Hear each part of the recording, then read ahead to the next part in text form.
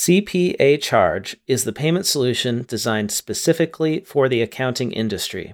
It is trusted by over 150,000 professionals, recommended by more than 35 state CPA societies, and is the only payment solution offered as a member benefit of the AICPA. Stay tuned to hear more from our sponsor, CPA Charge, later in the episode, and to learn how, as a listener of the Cloud Accounting Podcast, you can get 6 months with no monthly fee.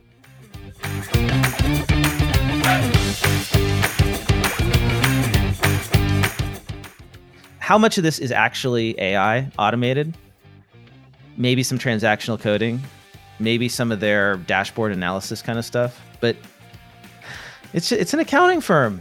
They're an accounting firm, and they've raised close to $50 million with 100 clients. It's just absurd. And then really, you could take this press release and you could swap it out. The stuff they offer, it's exactly what Pilot's doing for startups. Yeah. They're all offering the exact same thing, all chasing the same customer.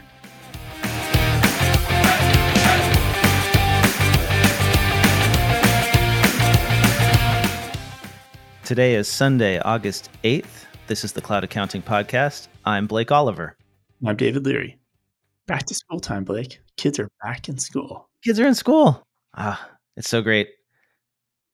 So wait, Tucson was like all shut down last year. The kids are physically in school where you are? Yeah, it was hybrid the last 8 weeks. Then what they did is they did a summer program for 4 weeks, and then they did 2 weeks before school started. So 6 of the 8 weeks of the summer, pretty much you had the option to have your kids in school.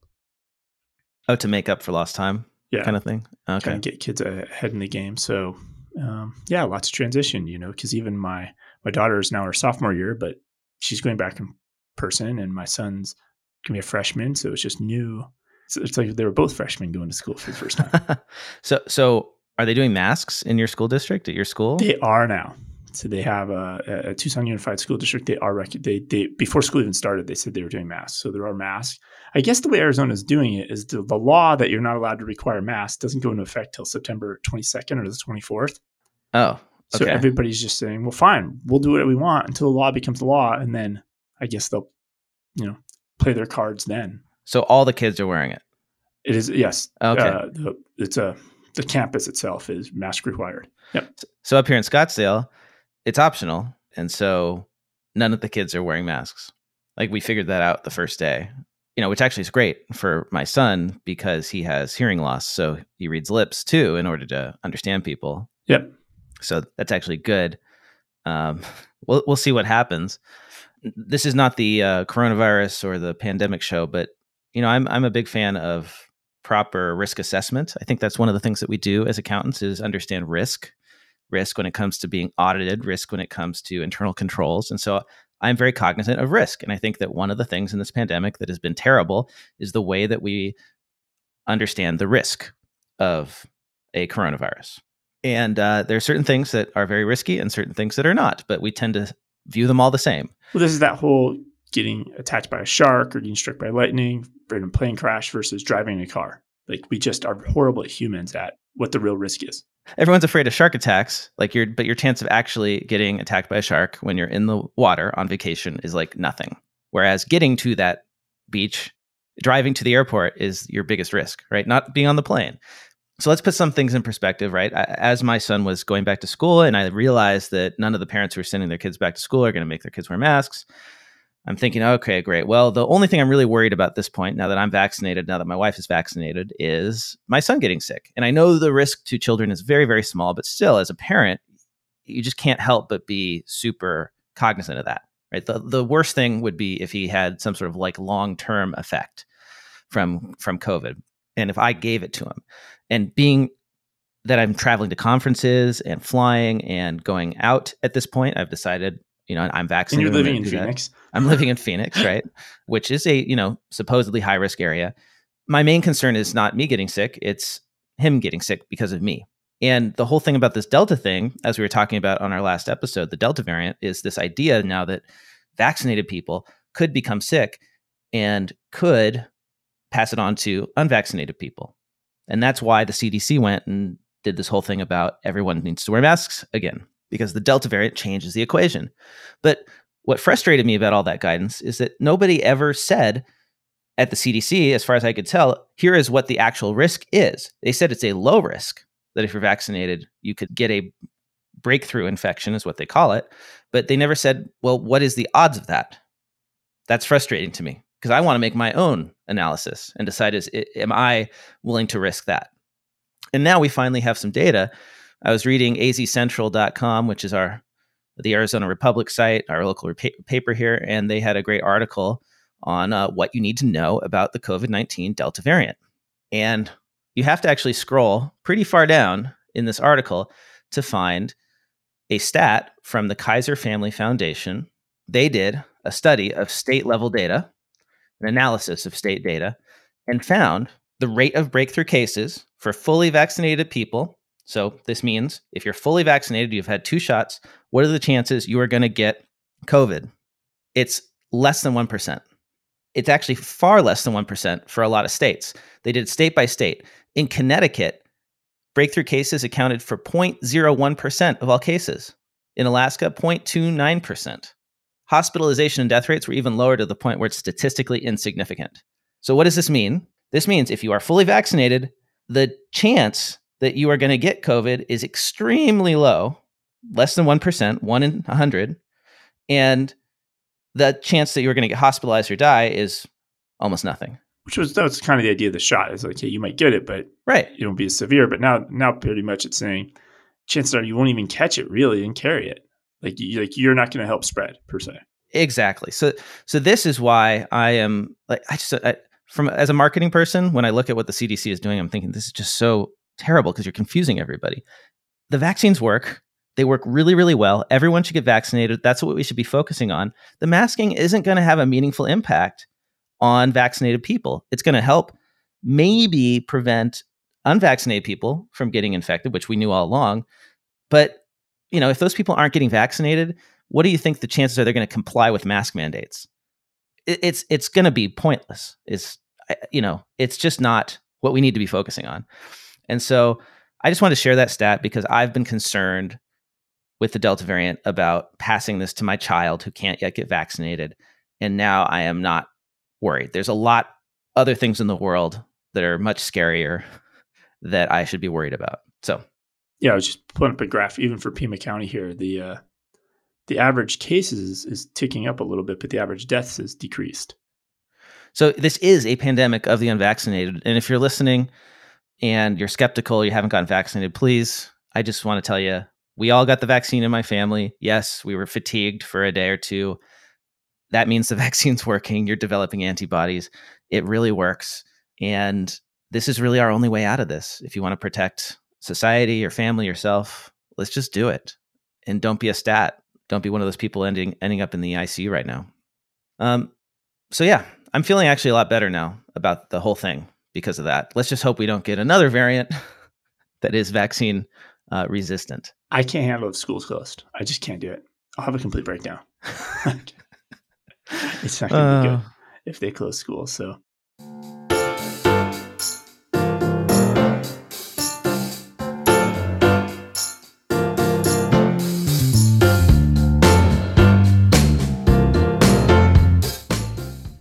This episode of the Cloud Accounting Podcast is sponsored by Client Hub.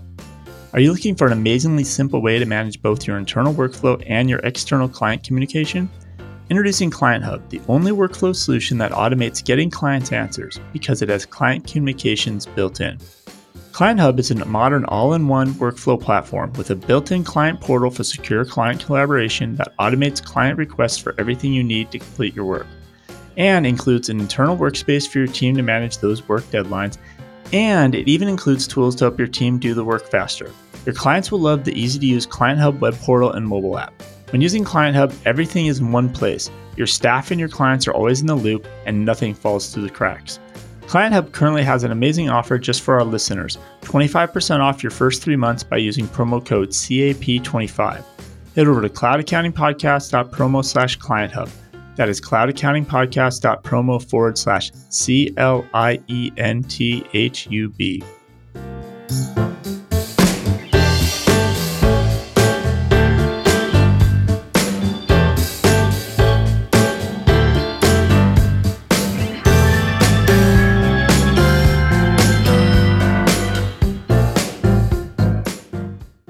Should we jump into the news this week? Yeah. Where do you want to start? Oh, let's see. I mean, obviously the Square news is huge. How about we do that? How about we do app news first, because we kind of have been doing that at the end. All right. And then we'll talk about all the other stuff. All right. Let's just start out right away because the Square news is app news, and let's jump into the biggest story of the week. So was this Tuesday or Wednesday? That Square acquired Afterpay? Yeah, Square announced they're going to acquire Afterpay. So Afterpay, we've talked about these buy now, pay later platforms. There's AffiniPay, there's Afterpay, Klarna is another one. There's a bunch of these that are out there, and they're all huge. They're all valued at these billions and billions of dollars now. Well, that's because they are hugely popular. And it's been shown that if you, as a vendor, offer Afterpay or pay as you go or pay later services, that it increases sales dramatically. And it's so mainstream now. Even Apple announced they're going to offer it. They're calling it Apple 4 or something like that. And then I think this week, again, Apple announced they're going to offer it now in Canada as well. So it's gone very, very mainstream, this like split your payment up to 4 payments. And there's even services that do this for accounting firms, which I think is a great idea because a lot of times... Well, QuickFee, that was sponsored the podcast before. Yeah, they do it, right? That for accounting firms. Yeah. It's brilliant because if you've got a client that hasn't done taxes for years and years or hasn't done bookkeeping and it's like a giant upfront payment, being able for them to split it makes them much more likely to sign with you. And the beauty of this, I mean, just being greedy from a bookkeeping point of view, you can offer this to your clients and you get the full deposit into your bank account. Right. So it just reconciles through the invoice, and you don't have to like create special tracking or how am I going to track the next 4 payments as they come in and all this dance. Like you just get the full deposit and somebody else handles all the nightmare. So just from a bookkeeping perspective, they're cool services. And what's really amazing about these services is that, well, theoretically, they are free to the consumer in many cases. Like Apple's service where they're going to chop payments into 4 monthly installments is free as long as you make the payments. And other services similarly are free. And the way they're able to do it is the people who pay are the ones who miss the payments. Then they have interest, then they have fees if they miss. And I was listening to Marketplace on NPR, and they were talking about this acquisition and why Afterpay and Pay Later is so popular and profitable. It's because I don't remember the exact number, but something like over 70% of people who have used these services miss a payment. Yeah, I've been seeing a lot of personal finance blogs talk about how these are kind of a bad idea because they're basically letting people overextend themselves. Yeah, they're debt, but people don't see it that way. So psychologically, people don't see it the same as they do a credit card or a loan. Have you used one of these services before? No, why would I? I mean, I pay off my credit card every month. I'm kicking around the idea of buying a new laptop. Yeah. It's been I'm at the point where, the O, the P, the quote, the dash, none of those keys work on my keyboard now. Oh, yeah. So and this is after I already replaced the keyboard once. But I'm wondering maybe I do give this a run and just report back and see what it's like to go through this. Because on my other side, I'm really trying to understand, like, did they just divide my total amount due into 4 and just hit my credit card 4 equal times over 4 months? Yeah. Well, and usually it's not your credit card because why would you put this on a credit card? It's usually your bank account. So it's tied to my debit card. Yeah. So people are, say you buy something for $1,000, it's $250 for 4 months or however many, just divide that payment by however many months you're extending it. So, and so the problem is a lot of people live paycheck to paycheck. They have very low balances in their accounts and they're overdrafting. This is how the banking industry makes a ton of money on consumers, is overdraft fees. And so then for the majority of people who use these services, at some point, they aren't keeping track of all these auto debits and they overdraft their account. So not only do they have overdraft fees, now they owe interest and fees to the Afterpay company or the Pay Later company, whoever it is. All right. So now let's step back. So now you're Square. What is so attractive about this that you're willing to pay $29 billion all in stock? $29 billion. So Square makes its money from credit card processing fees. Primarily, they give away almost everything else, right? Well, and then the Bitcoin transactions. And that's where, when you talked about, I'll hook this up to my bank account or my debit card. Square's motivation at one hand is to hook this up to their Cash App, because basically they'll offer this through their Cash App. Mm-hmm. Right. So that's going to encourage more. Every time you go to buy something and you want to, it's time to do a buy in 4, buy now, pay later, whatever they'll wind up calling this. Maybe they'll call it Cash App 4. You'll have to get the Cash App to set this up so they can pull the money out of your Cash App. My theory is that they make a ton of money from credit card processing fees, and credit cards are the establishment. They are what is under threat from cryptocurrency and then from services like this, which, sort of get around credit cards. What is Afterpay? But it's basically like a individual, credit card kind of purchase. Yep. So with none of the protections of a credit card or any of those types of things, right? Exactly. So by buying this, they are hedging their bets. They're diversifying. And it's something that's growing really fast because psychologically it doesn't feel like credit card debt, which, we have been training people for years and years on personal finance sites and whatnot, not to have credit card debt. So this gets around it because it hides the interest and it hides the stuff because, you only pay it once you screw up. Because they turn your app off, right? As soon as you don't pay, they block you. You can't keep buying more and more stuff. Right. You can't do new Afterpays. Yeah. But the credit card company tends to we'll just give you some more credit, get more in debt. Let's keep going. So just some facts about Afterpay. So Afterpay, they serve more than, this is from the Square blog announcing this. So Afterpay serves 16 million consumers and nearly 100,000 merchants globally. They catch, fashion, homewares, beauty, sporting goods, and more. What's interesting about this, some part of me wonders is, Square's trying to go more global, right? They're getting into the UK and Ireland and they're trying to spread, right? And some part of me is like, is this a move to try to get into the global market? Because Afterpay is really strong globally. They're really strong in the Australian market, down under. So, but then I'm like, if that's the case, why didn't Square just buy Xero? The market cap at Xero that day was only $21 billion. They could have just bought Xero and had 1 million small businesses.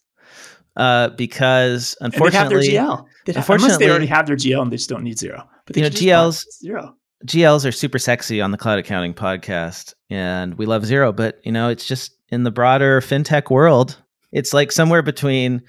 On one end, you have banks, traditional banks, and on the other hand, you have sexy stuff like Afterpay. I think Xero is probably closer toward the boring banking side because it's accounting software, right? Cloud accounting is so lame now. It's like it's not even cool. We're trying to make it as cool as we can, but there's a limit. It's accounting, right? Let's just accept this is what we are, right? We're accountants. I want to make sure that we talk about the other big piece of news in our space. Well, do you have anything more about this though? Is there, because there's a lot of articles. Oh, it's a match made in heaven. It's a perfect this, but there's not a lot of. I haven't read anything that's like, oh, I get it. Like this makes so much sense.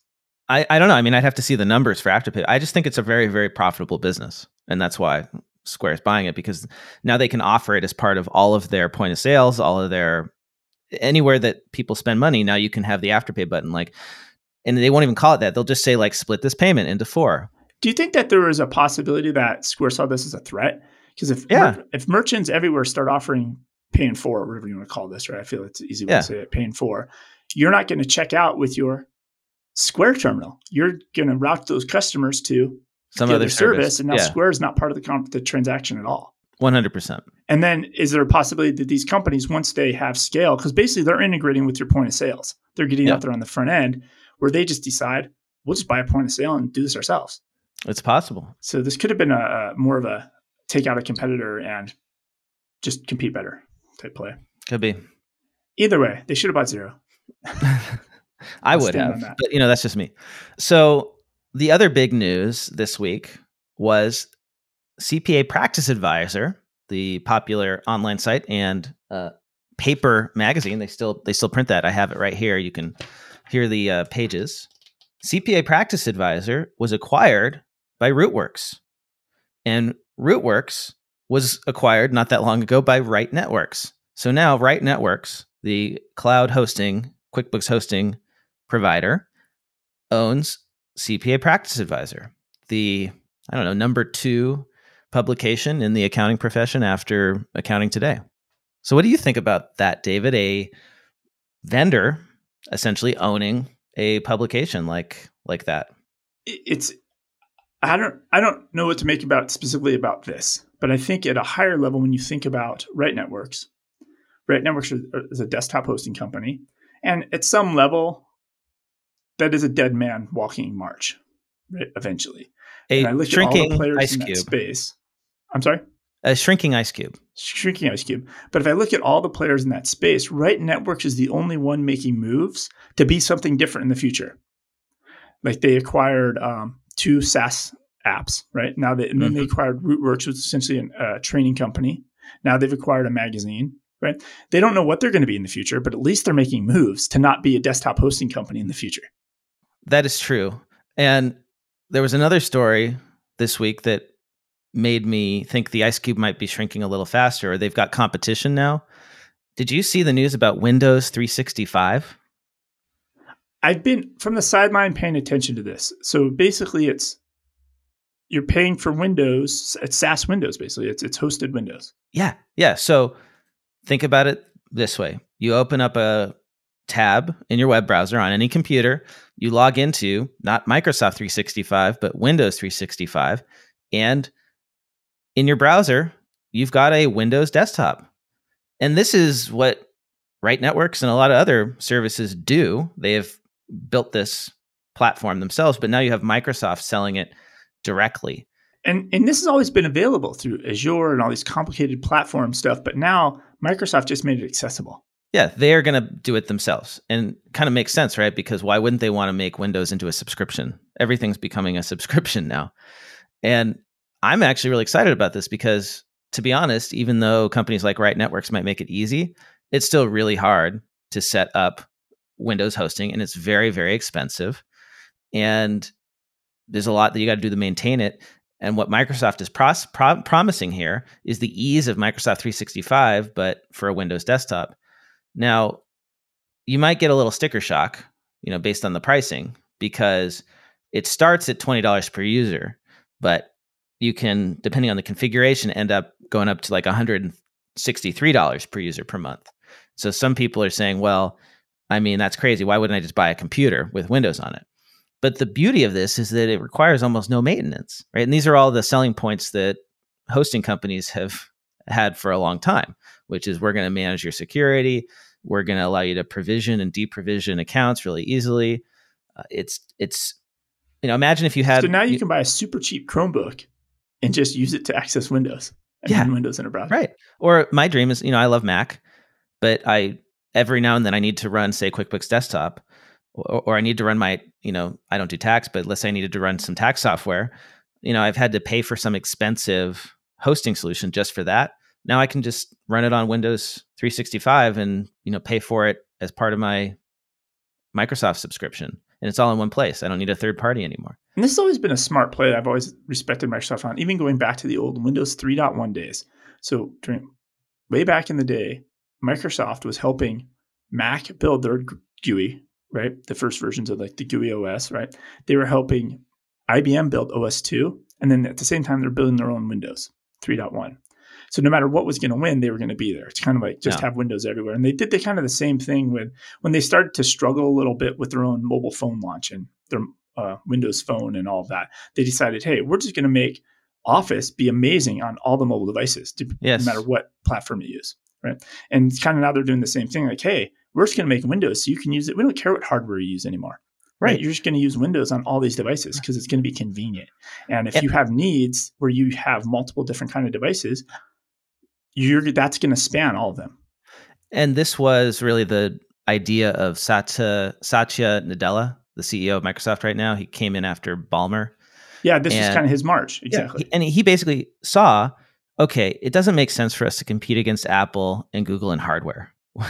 Microsoft tried with the Microsoft Store and they tried building their own Surface laptops and stuff, but it's not their core expertise. They are good at building business productivity suites. That Microsoft, Excel, Word, all that stuff, Outlook, SharePoint.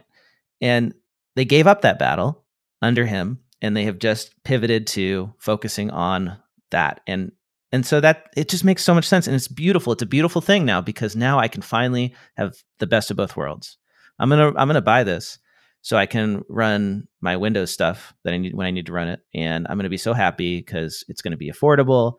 it's so this is an existential threat to Right Networks and to all the other hosting providers, because why would I go to a third party when I can go direct to Microsoft to do this for me? Yeah. And then I can install QuickBooks myself. I have control over the machine. Yeah. Right. And this what's me interesting too, because I think when all this hosting stuff started coming to market, and it got really messy with the licensing of QuickBooks, et cetera. And Intuit actually, they had the power, right? They, in a way, like dictated the terms to all these hosting companies. But they're not going to deal with Microsoft. So where people can install and host and do their multi-networking and all that type of stuff, they're not going to be able to dictate this in the same way they did before. And the big problem right now with hosting third-party hosts is that a lot of them are small and they do not have enough security to combat all the cyber threats out there. And that's why we haven't seen a lot this year, or at least in the press a lot this year, but in past years, there have been major hacks of hosting providers that have taken people down. Now, would you rather use a small host or would you rather use Microsoft for your host? Who do you think is going to have the better intrusion protection and backups and security and all that? Microsoft, right? Yeah. Like, because they're betting their company, they're betting the future of Windows on this, basically.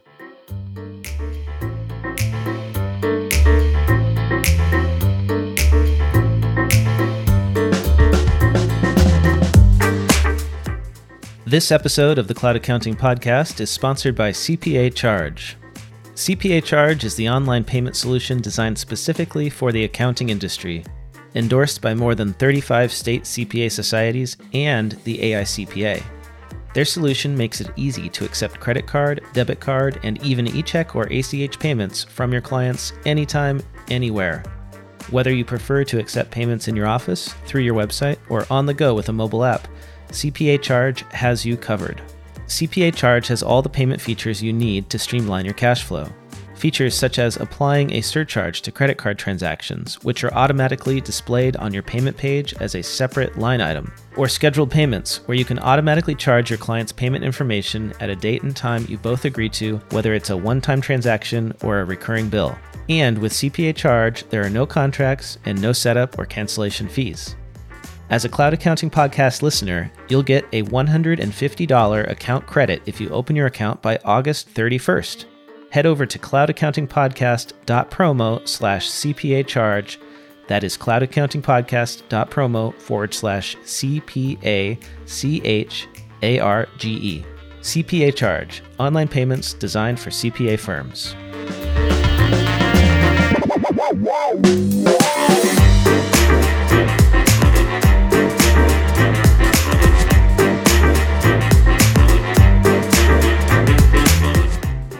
So we have another acquisition to talk about. What's that? Dext acquired Greenback, and they're going to brand it as Dext Commerce. So are you familiar with Greenback? No, give me the 20-second overview. It was kind of like fetching, but not through screen scraping. It was fetching via APIs.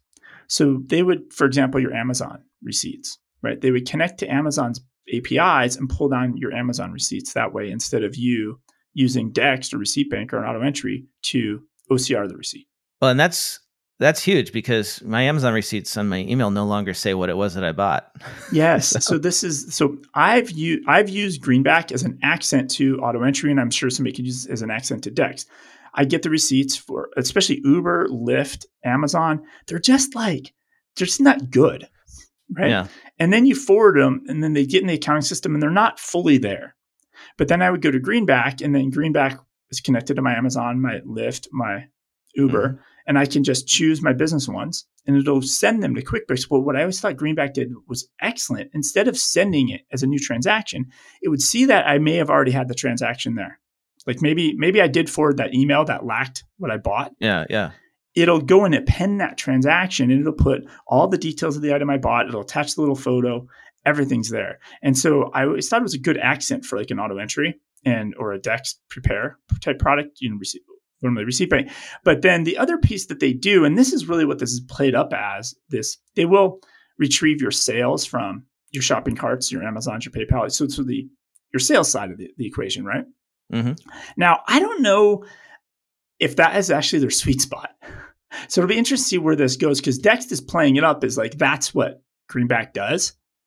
And I really think that other half of Greenback is actually an amazing add-on to Dex Prepare that is kind of getting lost in the shuffle here. Yeah, just the Amazon receipts. I'm just, I'm sorry. I'm stopping there, and I'm like, that is, so many business owners are buying everything on Amazon, and trying to code those transactions that's the thing. I don't know if it's been solved, but that's the thing I have the most trouble with. So this solves that, I guess. Yeah. And the team at Greenback, so this would be their third exit. They actually created 2 different companies. They sold to Twitter before in the past. So this is their third exit. Well, good for them. For that team. And, serial entrepreneurs there. Yeah. So it'd be interesting to see, like maybe Dex spends more and builds out this commerce sync side of the fence.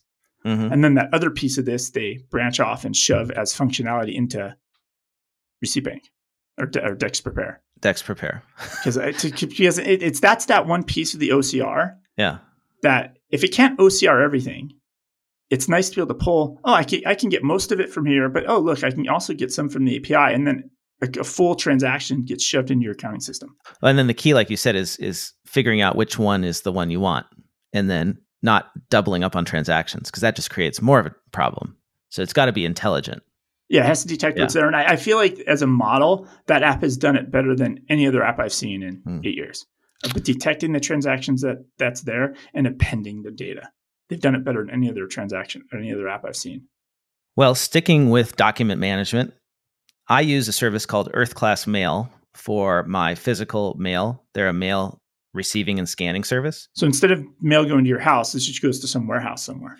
Yeah. So I have an address in Phoenix, and it looks like a street address. It actually is a street address that they have there, and they just collect all the mail there, and then they ship it up to Oregon to their processing facility every day, and then they scan the mail, and it becomes basically like an email for me, virtual mail, PDF attached.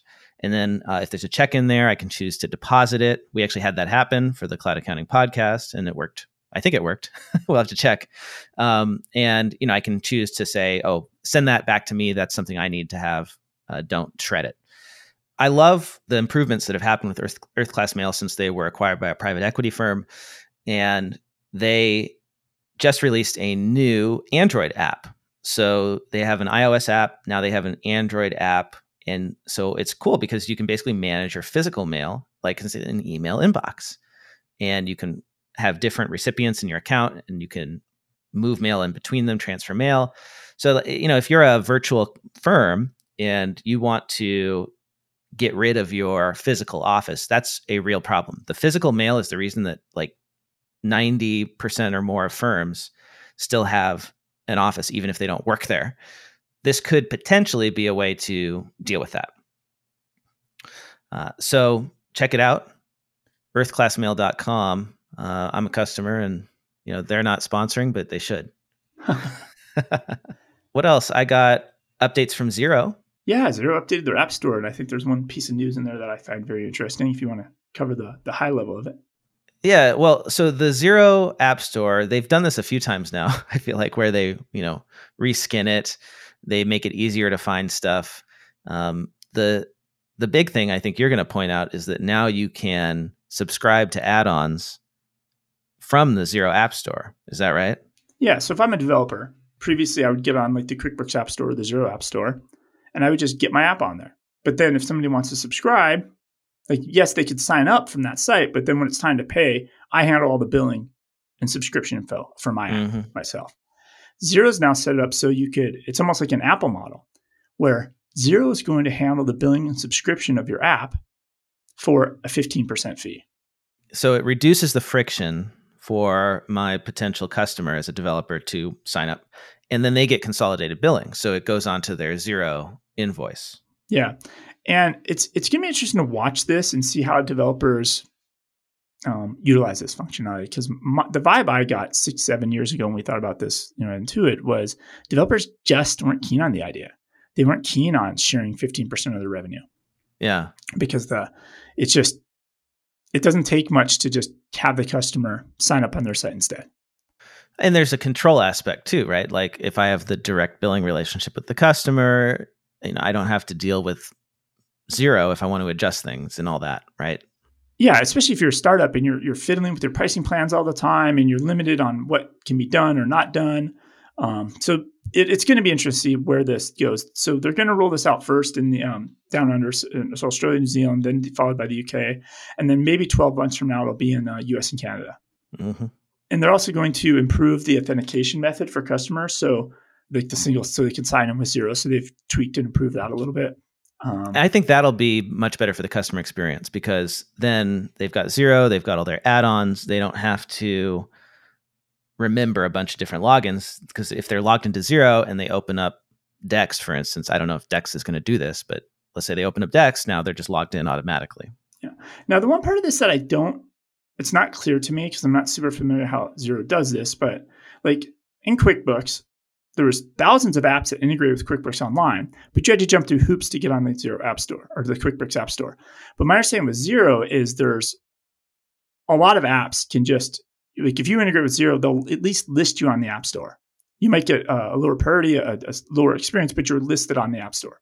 Right? There is a review. There's just like there's a review process. Yeah. And then the next question is, are you required to utilize just to be on the App Store at all now? Because are you required to utilize their billing structure or not? That's a good question. That I really wasn't clear from there. And we'll see. We'll see how this goes because it's definitely, it's the dream, right? And I know at some level, somebody's done the math at Intuit as well. Well, if we could get 15% of every app. Oh, it's the app. Right? That's a lot of money, right? But at the same time, the reason QuickBooks exploded was we weren't doing, or Intuit wasn't doing that, right? Yeah. And it encouraged lots of developers to build apps, and more apps on your marketplace is more users. The flywheel, right? And is this a short-term chase versus the long-term win? So 2 updates to the Xero app itself. They have updated the products and services list in Xero, so you can filter your lists by archived or active items. According to Xero's blog post, it's been one of the most requested community features for products and services. The other, number 2, change is branded PDF reports. So now, when you export PDFs of your reports, Xero practice staff will see a styled PDF option when viewing a new report. Selecting this will allow you to export a branded report to PDF with your practice's logo and title color before reaching the publishing stage. So reducing the number of steps that you need to take to then create that beautiful branded PDF that you send to your clients every single month. So before there was not a preview, it was just... I think before they didn't have the branded option on every report, if I remember correctly. Okay. So there were like report packages you could set up that had all that, but if you're just exporting a one-off report, it wouldn't have that title page with your logo and stuff. Got it. Zenni took in $34 million for AI bookkeeping. So Zenni is another one of these accounting firms with engineers. I feel like they're going a little slow and steady at this. They only have 100 clients so far. So hold on. Let's put this in perspective. Okay. So they just raised $34 million in Series B. That's on top of $13.5 million that they raised just in March. So it's August. In March, they raised, I guess that would be their Series A. Now they've raised their Series B. So what is 34 plus 13? That's $47.5 million, and they have 100 clients. Let's just 100 startup customers. Yep.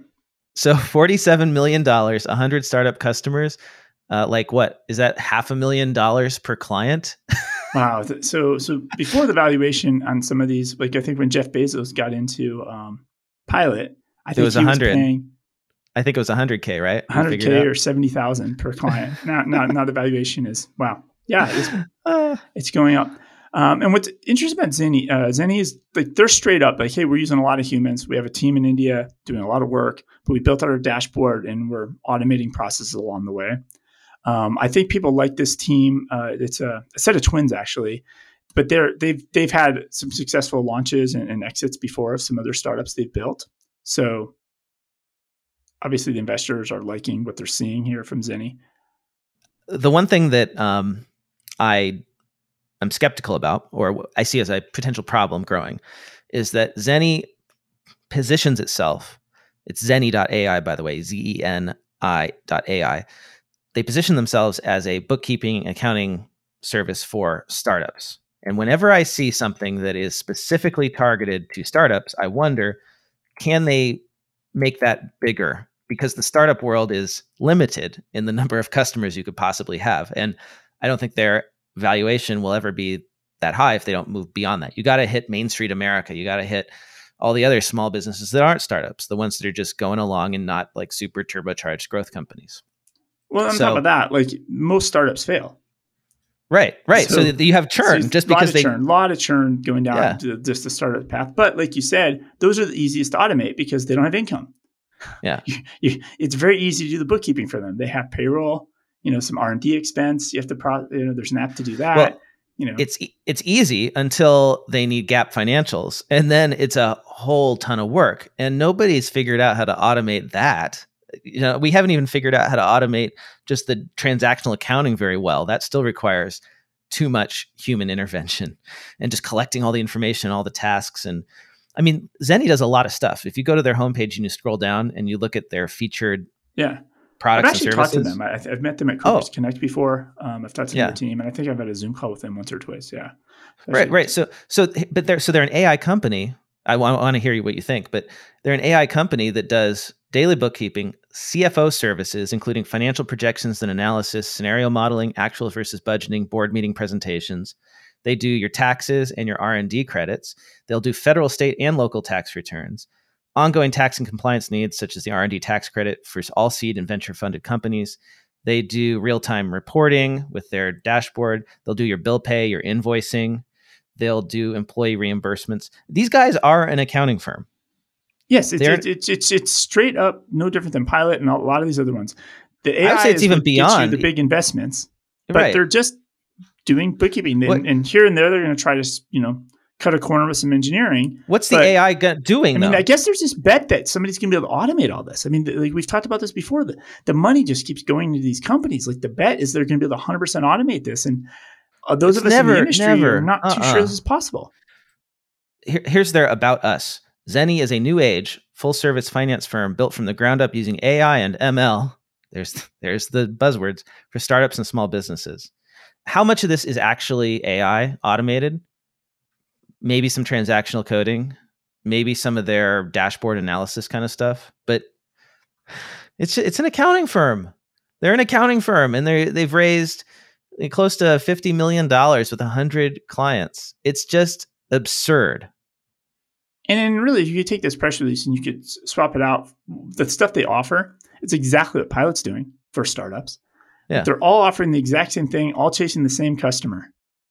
But I get it. Like there's this whole startup world of ecosystem, right? The investors invest, and they get the companies they invest in to spend money on other companies they've invested in.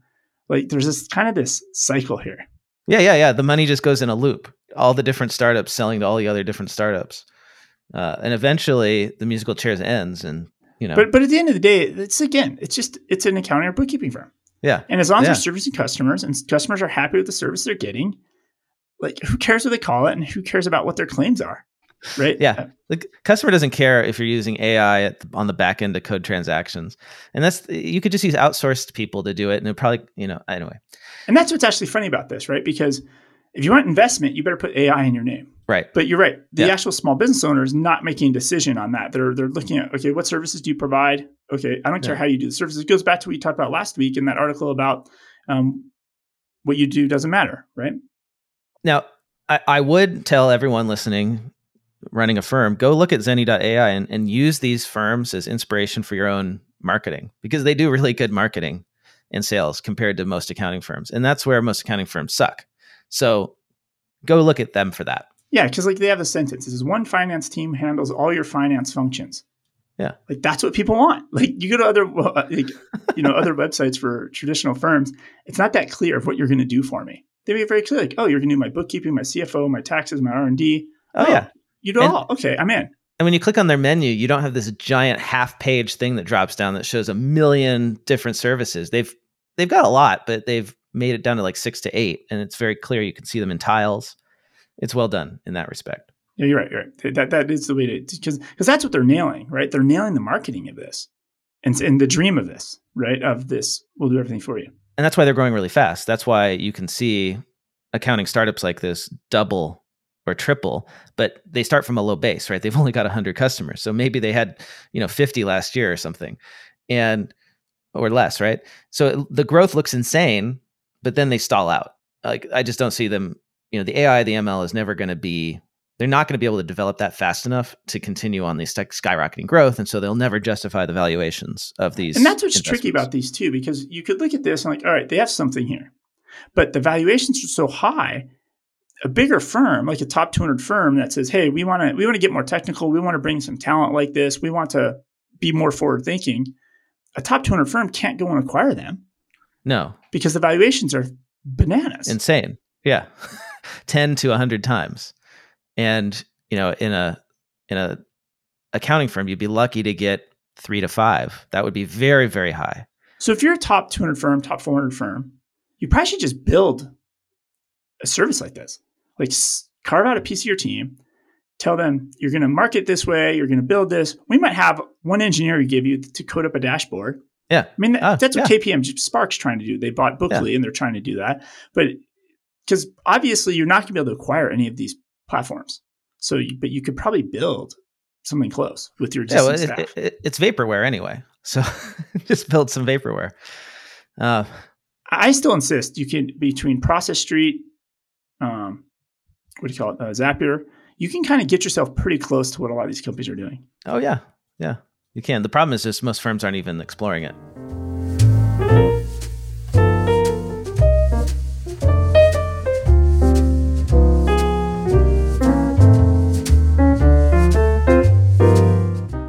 This episode of the Cloud Accounting Podcast is sponsored by AFO Wealth Management. AFO Wealth Management Forward was created to allow accounting firms to integrate wealth management services into their practice with ease. AFO Wealth Management Forward, powered by Arrowroot Family Office, provides a simple and easy way for accounting firms to integrate financial planning, estate planning, life insurance, and investment advisory into their current practice to increase recurring revenue streams, without straining existing staff and resources. The program provides access to a robust online learning management system, one-on-one coaching, monthly Q&A sessions, webinars, and access to great partners, including Betterment, Vanilla Estate Planning, commission-free life insurance from DPL, and financial planning tools like Right Capital and eMoney.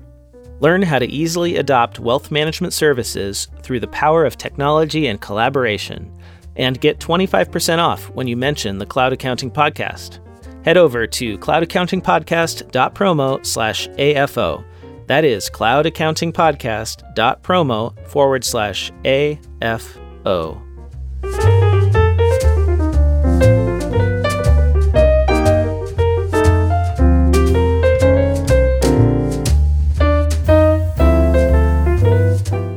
Here's something related. This is a Zapier survey. The headline of this report is called "Meetings Aren't Killing Productivity, Data Entry Is." They asked office workers how they spend their time. This is going to make some of the firm owners, I think, shudder in terror. 18% of knowledge workers spend less than 1 hour a day on core job functions. Let me say that again. 18%, so less than 1 in 5, or 1 in 5 knowledge workers spend less than 1 hour a day on core job functions. 81%, so the vast majority, spend less than 3 hours a day on creative work, and 90% spend up to 5 hours checking messenger apps each day. I believe all that. My wife just got a graduate degree, mind you, right? Mm-hmm. In counseling. So she takes a job at the high school. She's going to be a counselor. She's done nothing but data entry of student schedules for 2 straight weeks. And she's just like questioning, like, why did I get this degree? I was like, yeah, you sound like somebody who just got their CPA and is working for a big 4 firm doing reconciliations for 2 years. Well, because her job is a big part of her job is to make sure that her students take the courses necessary to graduate. Exactly. And of course, there's no automation in any of this. So she's basically plugging their courses into software that then figures out if they've got the credits, right? Well, it's worse than that because I think the software the school district's using doesn't calculate it. They're basically making sure things are correct so kids will graduate because the software is not. It's letting people register wrong, and there's lots of. And then people they're not in a class with a friend. You know what I mean? It's the full range. But the point is like overqualified doing data entry. It's just like people, they get their CPA. You do that 150 extra hours of school to do reconciliations. So continuing on with this data, what is the big takeaway here? Workers spend about 4 to 5 hours a day on their core job functions. That's the biggest response there. This fits. When I talk to people and I ask them, how much do you really work every day? How much actual work do you get done? About 4 to 5 hours is the most. And it's really hard to do more than that because first of all, your brain gets exhausted. You can't do like a full 8 hours of actual real work. And then a lot of it you can't do anyway because you don't have the time because you're stuck in meetings that are irrelevant to you, or you're doing like tasks like submitting your expense report or something. Or you get distracted every time you get back on track. Yeah, exactly. So, the chat app thing to me, I'm not a fan of Slack anymore. It has I used to love it and I've come to hate it. I'm done with it. I'm switching back to email because 90% of workers spend 5 hours a day checking work messenger apps like Slack or Microsoft Teams. Here's the biggest problem with Slack and these types of things. Let's say you're a fast growing company like I am. Melio is growing crazy fast. It's bananas, right? I have a conversation with somebody 4 months ago about something, and now I want to let this new person see this conversation. You can't. It's impossible. But if I had an email conversation, I could just form the email thread from 4 months ago. I'm done with Slack. Well, I'm gonna start using email for everything. So theoretically with Slack, you should create a channel for each thing you're talking about. But then I tried doing that. But you have to be proactive, pre-planning. Oh, this is something that is going to be needed in the future. Create a nice little perfect channel title, invite the right people. Email's king. Email's king. Email's king. I don't know. I won't even argue this with people. No. So have another survey if you want to jump off App News and jump into another survey. Let's do it. All right. So this was, again, a nice survey in Small Business Trend. 1 in 4 employees still have access to files at their old job. That doesn't surprise me. I think one time somebody reached out to me from a previous job and was like, "Hey, Blake, do you know where that thing is?" I was able to log in and find it for them. Nobody had ever deleted my access or my account. Every so often I'll do a search on a Google Drive, like I'm looking for something else. Yeah. And I'm like, I still have access to that document or that Google spreadsheet or whatever it might be from, previous employers. Totally. Oh yeah. Yeah. Because sometimes they invite you on accident because Google doesn't make it very clear. And, you instead of inviting my work email, you invited my personal email. Right. And then you just click on it because you're just clicking around, boom, you're in it and it's tied to your personal email and they never take that off the thing. But there's some other stats that are kind of mind-boggling in this. So Beyond Identity, who is in that managing password space, but they surveyed 1,008 employees about their password and security passwords or password and security practices at work. Mm-hmm. 42% admit to sharing workplace passwords, which I get it. That happens a lot, especially. Oh yeah, and I've done that. If it's I just did it the other day. if it's something like Canva or something that doesn't really matter, there's no security involved. It's not a big deal. What's scary about that sharing though, is that a lot of them do it through email. 46%. So they'll email the password, right? Some of them will do it through a Google document. Text is another way. Mm-hmm. And 45% admitted they done it through text. Now, do you ever share passwords? How do you do it? So iMessage on Apple devices, if you're texting from one Apple device to another, those are encrypted. So what I'll usually do ideally I'll get them to sign up for LastPass and then I'll share the password record with them via LastPass. That is the gold standard. If that's not going to be practical, I'll maybe email them the username and then text them the password without any context. Yeah, I always do two separate unrelated things. Exactly. Right. So if somebody gets their text messages, they just see this random string of characters. They don't know what that is for. What are the, I feel like that's fairly secure. But ideally you want to use a password manager. So I've gotten my coworkers to use mostly using password manager. But even the password managers are kind of I'm going to say a joke, but in a way, because as soon as you use a password manager, it adds it to your browser cache, and then it's just in the browser. It's the field to fill in, and now you have the password. Well, if they're doing it right, it's hashed, and so somebody can't go and retrieve that password unless they have to hack your master password. So I mean, there's still the issue of but it's stored in a machine, like you don't have control over it. Right. The other interesting thing is they also 37% admit to sharing passwords with family members. Yeah. Oh, work passwords, you mean? Yes. Maybe, I don't know, like a family member is like, I need to do a Zoom for this thing. All right, here, just use my Zoom account. Maybe it's like it's harmless and just like, which could happen. Actually, here's an example personally is my wife's payroll and benefits and stuff. She doesn't want to figure out how to do the withholding, fill out the W-4. Yeah. So she lets me log in as her to do that stuff. So that's an example. So yeah, I guess people, it's a lot. Right? Security. And then 21% they've shared it with friends. Well, what about the guys that, there was that guy that years ago who like outsourced his entire job to India. He was a software developer, and he gave somebody the login, hired him to do his job, and they didn't figure it out for years. And then 73% employees said they've experienced a breach, and only 14% of those have reported it to 14% never told their employer about it.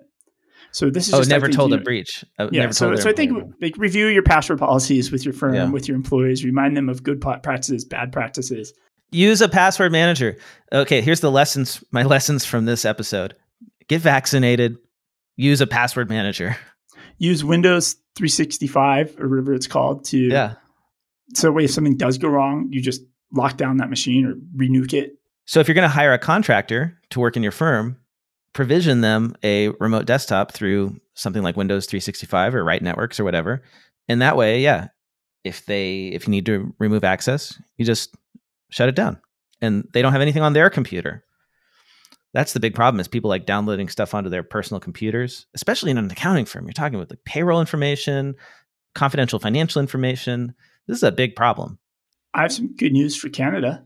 Are they? They're allowed to come here now, so that's good news, right? Not COVID related. This something that applies to us more than that. So the Canadian government released their final open banking report on Wednesday. It took months and months to get this out the door. Well, at least they have one. We don't even have that. Yeah, and what I thought was interesting about this is they specifically call out screen scraping, like they want to eliminate the use of screen scraping, which I thought was really interesting because it tells me whoever did this report or the due diligence at the government to create this report, they actually did some research, right? They understand like that's how apps are currently doing these things. They're doing screen scraping and that open banking will eliminate that. So they haven't done anything. They're just released a report. No, this is the advisory committee's report of recommendations. Okay. So now hopefully there will be some legislation. Well, the next step is they're recommending that there becomes a purpose-built governance entity. So this is the advisory committee did their report to say, hey, you need to create a government entity to actually do the next steps of this. Gotcha.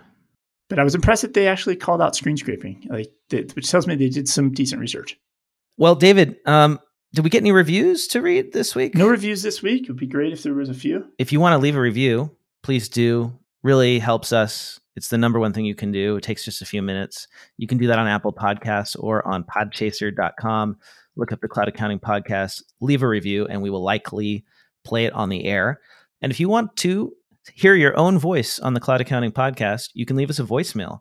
Call 202-695-1040, 202-695-1040. Are you listening in your car? Are you driving right now? You've got nothing better to do for the next 15 minutes than call and leave a 2-minute message. Tell people to make phone calls while they're driving.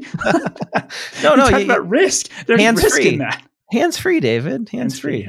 Yeah.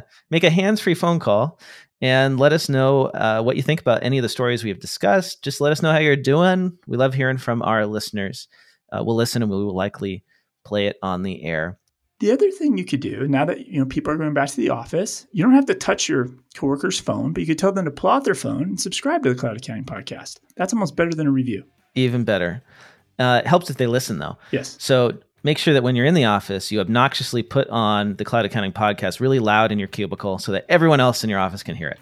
I've talked to firms that they sit around a round table and listen to the show. And David, if people want to get in touch with you online, where can they find you? I'm on all the socials at David Leary. If you contact me on LinkedIn, just say you're not a bot. It actually makes me smile. I see that, and it just makes me smile a little bit. I'm at Blake T. Oliver, and something that made me smile was somebody who contacted me on LinkedIn. I don't know if they did this because they listened to the show, but they said, "Hi, F name," and like they were a bot, but they weren't, and I thought that was pretty funny because F name is like the placeholder for automation where you slot in the first name. Anyway, I'll talk to you next week, David. Beautiful. Bye, everybody. Bye.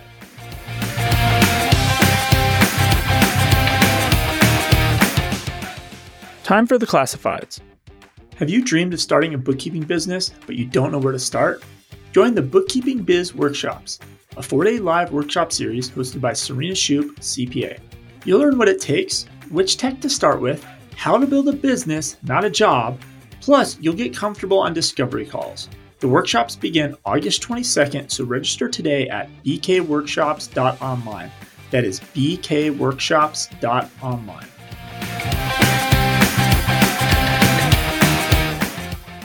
If you're looking to fast-track a scalable 7-figure accounting firm that doesn't drive you into the ground, check out Ryan Lazanis' online coaching membership, Future Firm Accelerate. Designed around Ryan's experience taking his cloud firm from scratch to sale so that you don't have to reinvent the wheel. You'll get online learning and topics that help you automate and systemize all aspects of your firm. You'll get coaching when you need help with implementation, and you'll also join a collaborative community of hundreds of other forward-thinking firm owners. For more details, head over to www.futurefirmaccelerate.com. That is www.futurefirmaccelerate.com.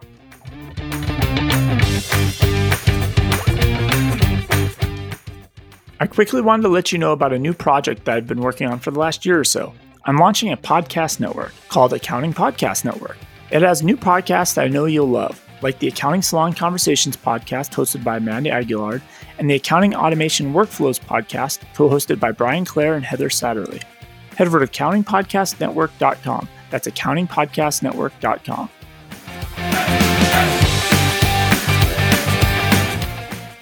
Want to get the word out about your newsletter, webinar, party, Facebook group, podcast, ebook, job posting, or that fancy Excel macro you just created? Why not let the listeners of the Cloud Accounting Podcast know by running a classified ad? Hit the show notes for the link to get more info.